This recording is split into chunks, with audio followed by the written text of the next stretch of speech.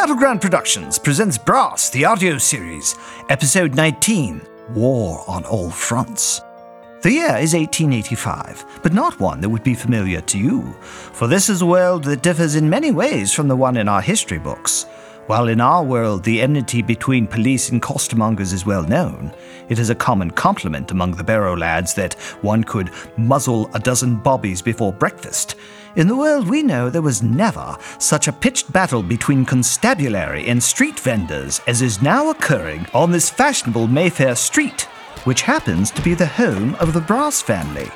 And the constabulary are currently getting the worst of it as they find themselves outnumbered 3-1 by the coster mob. Stay back! Hold him, lads, while I got the copper!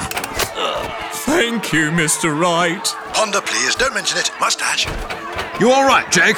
Thanks to that Ponder bloke, he's moving like lightning. Got his mechanical limbs going at top speed. Hope he can keep it up. Where, Fred? Here come two more! Meanwhile, in the residence of the Brass family, the battle is being closely watched by Lord Brass through the use of a cleverly concealed periscope. The constables are outnumbered but holding their own, in large part thanks to Ponder. I see.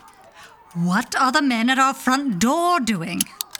They've got the barrow cut up, and they're starting to lay the boards up our stairs. That settles it. Drake, have the gunners prepare to fire. My love, some of those people out in the street are fighting for us. Are you sure? And they're policemen.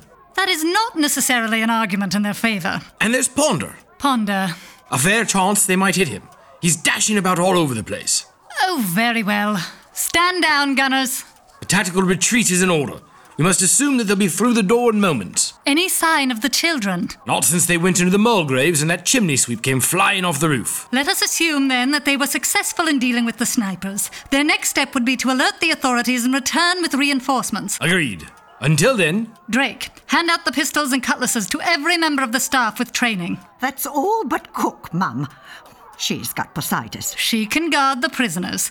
They're still in the linen closet, yes? Yes, Mum. Muster everyone else in the staircase hall and establish line of sight on the entrance hall. I want 2 of them to join me in the library. That will give us 2 fronts into a narrow corridor, and the furniture in there is heavy enough to stop bullets. Good. I'll lead the other contingent. Drake, go with your mistress. Very good, sir. Oh, and Drake, in the unlikely event that we need to leave the house... I will begin preparation of the vehicle at my earliest opportunity. Many thanks. Vehicle? Escape vehicle, my dear. You know me. I always have a plan. Even as the Brasses and their staff move into position, their neighbours have become aware of the increased violent activity outside their windows. Ellie, what is all that noise out in the street? I'll go and see Mrs. Grigsby. Oh! Ellie is your name? You're the housekeeper, yes? Upstairs parlour maid. Go find your housekeeper. Have her get all the family and the servants as well out the back door of this house as quickly as possible. But shouldn't I tell Mrs. Grigsby instead? If you think she's smarter than your housekeeper. I'll go tell Mrs. O'Leary. Good girl. Now, where's your front door? Our front door? I'm done with this side. Have to get out to the other side of the street. Down the staircase through the front hall. Thanks. But the whole street's a battle. Sorry. Oops. Oh, sorry. Right, none of that. Sorry. Who are you? Brass, Gwendolyn, everyone in this house out the back. Now, tell your housekeeper. Wait, how do I get to your roof? And as Gwendolyn prepares to rush up to the top of the residence, at that very moment in the street below, Mr. Crawford has gotten his increasingly ragged group of men to pick up their battering ram and again approach the front door of the Brass residence. All right, lads. The ramp's in place. No danger from electrical shock now. 3rd time's the charm. 1, 2, 3! That's got it. Now, lads, pick up your pistols. Master at arms? Here, sir! They're shooting, sir, from inside the house. Get out of the doorway, you fools. Grab your pistols. But I sure are master at arms. That's why you need to self-distribute. All due respect, Mr. Crawford, we're not in much shape to charge an entrenched enemy who's firing on us. Ready your men. There'll be reinforcements soon enough. The metal one! Focus on him, lads! He's the most dangerous of the lot! Actually, friend, that'd be me. Need some help, Ponder? Cyril, if you wouldn't mind. Delighted. Thank you. Looked like you were doing just fine to me. For the moment. But I'm afraid my etheric battery is nearly drained. Give it a boost at the beginning of the battle, and now I'm starting to slow rapidly. Never mind. You brought the constabulary? I did. Well, hate to say this, Ponder, but you've got to leave with them immediately. I don't understand. There are reinforcements coming. But we have reinforcements on the way as well. A whole other squad of police. Their final wave involves dropping a whacking big bomb on this street from an airship. Oh dear. Yes, so you see, I need you to... It's all right, sir. They're coming through the barricades. Who? Police, sir. Just in time. And look at that discipline. Marching in rank and file. Wait, are they... They're firing! We're police, you idiots! So are we! Oh dear. What? I recognise the insignia on their uniform. They're police, all right, but from the Islington district. Not the best address. Hardly. And that constabulary have the reputation of being the most corrupt in the city. Reputation they apparently deserve. As Cyril, Ponder, and their police colleagues take cover from their corrupt brethren, high above them in the skies of London, another drama is being played out, one involving Lord Whitestone, otherwise known as Tucknor, King of the Eight People. Doing all right back there? Yes, thank you. It is an exhilarating feeling to move at such speed through the air. It is at that. This machine of yours is quite ingenious. Thank you. Though remarkably uncomplicated. Well, more complicated than it looks. Oh. Have to keep an eye on these various dials, for example.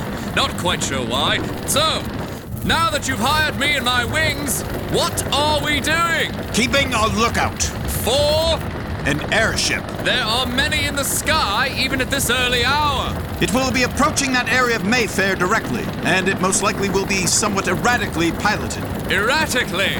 It will have been stolen, and its crew either amateurs or acting under duress. Oh, so we're on the lookout for a stolen airship. Yes. What do we do when we find it? Ah, that one approaching from the north. The Royal Mail airship? The blue and red one, yes. You're sure? Yes.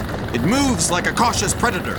Well, I don't see it myself. Fly towards it while climbing as quickly as we can. You want to fly over it? Yes. With what aim, might I ask? We will see. I don't know if I feel comfortable harassing a Royal Mail airship. Would an extra 500 pounds make you comfortable? It would, yes. Very well, Mr. Whitestone. Whitestone!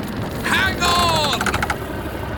Ha ha ha! I like this Butteridge fixed-wing flivver! You should, mate! You own it! You must teach me how to fly it! Some other time, perhaps! Some other time.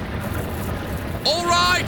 We're up above their line and closing in on them! Excellent. Now, circle around behind them. All right!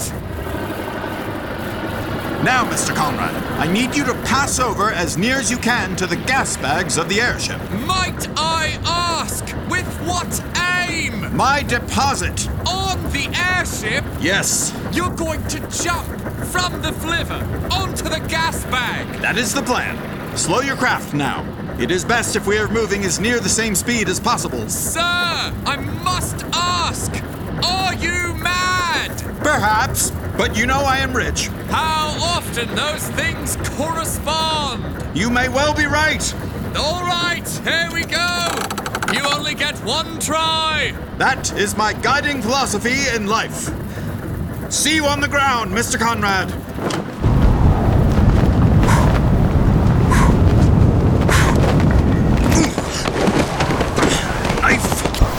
With his knife holding him to the canvas, the magnificent Jungle Lord reaches across and grabs a hold of the long net of ropes that hold the gas bag of the craft to the gondola. With a wave to the pilot of the flivver, who has just circled to see his progress, he begins his climb down toward the cabin of the gondola far below. What will he find there? And what of the battle on the ground? And will the brass children be able to warn their parents and servants in time to escape demolition? For the answers to these and some of your other questions, tune in for the final episode of Season 2 of Brass. Brass is manufactured by Battleground Productions.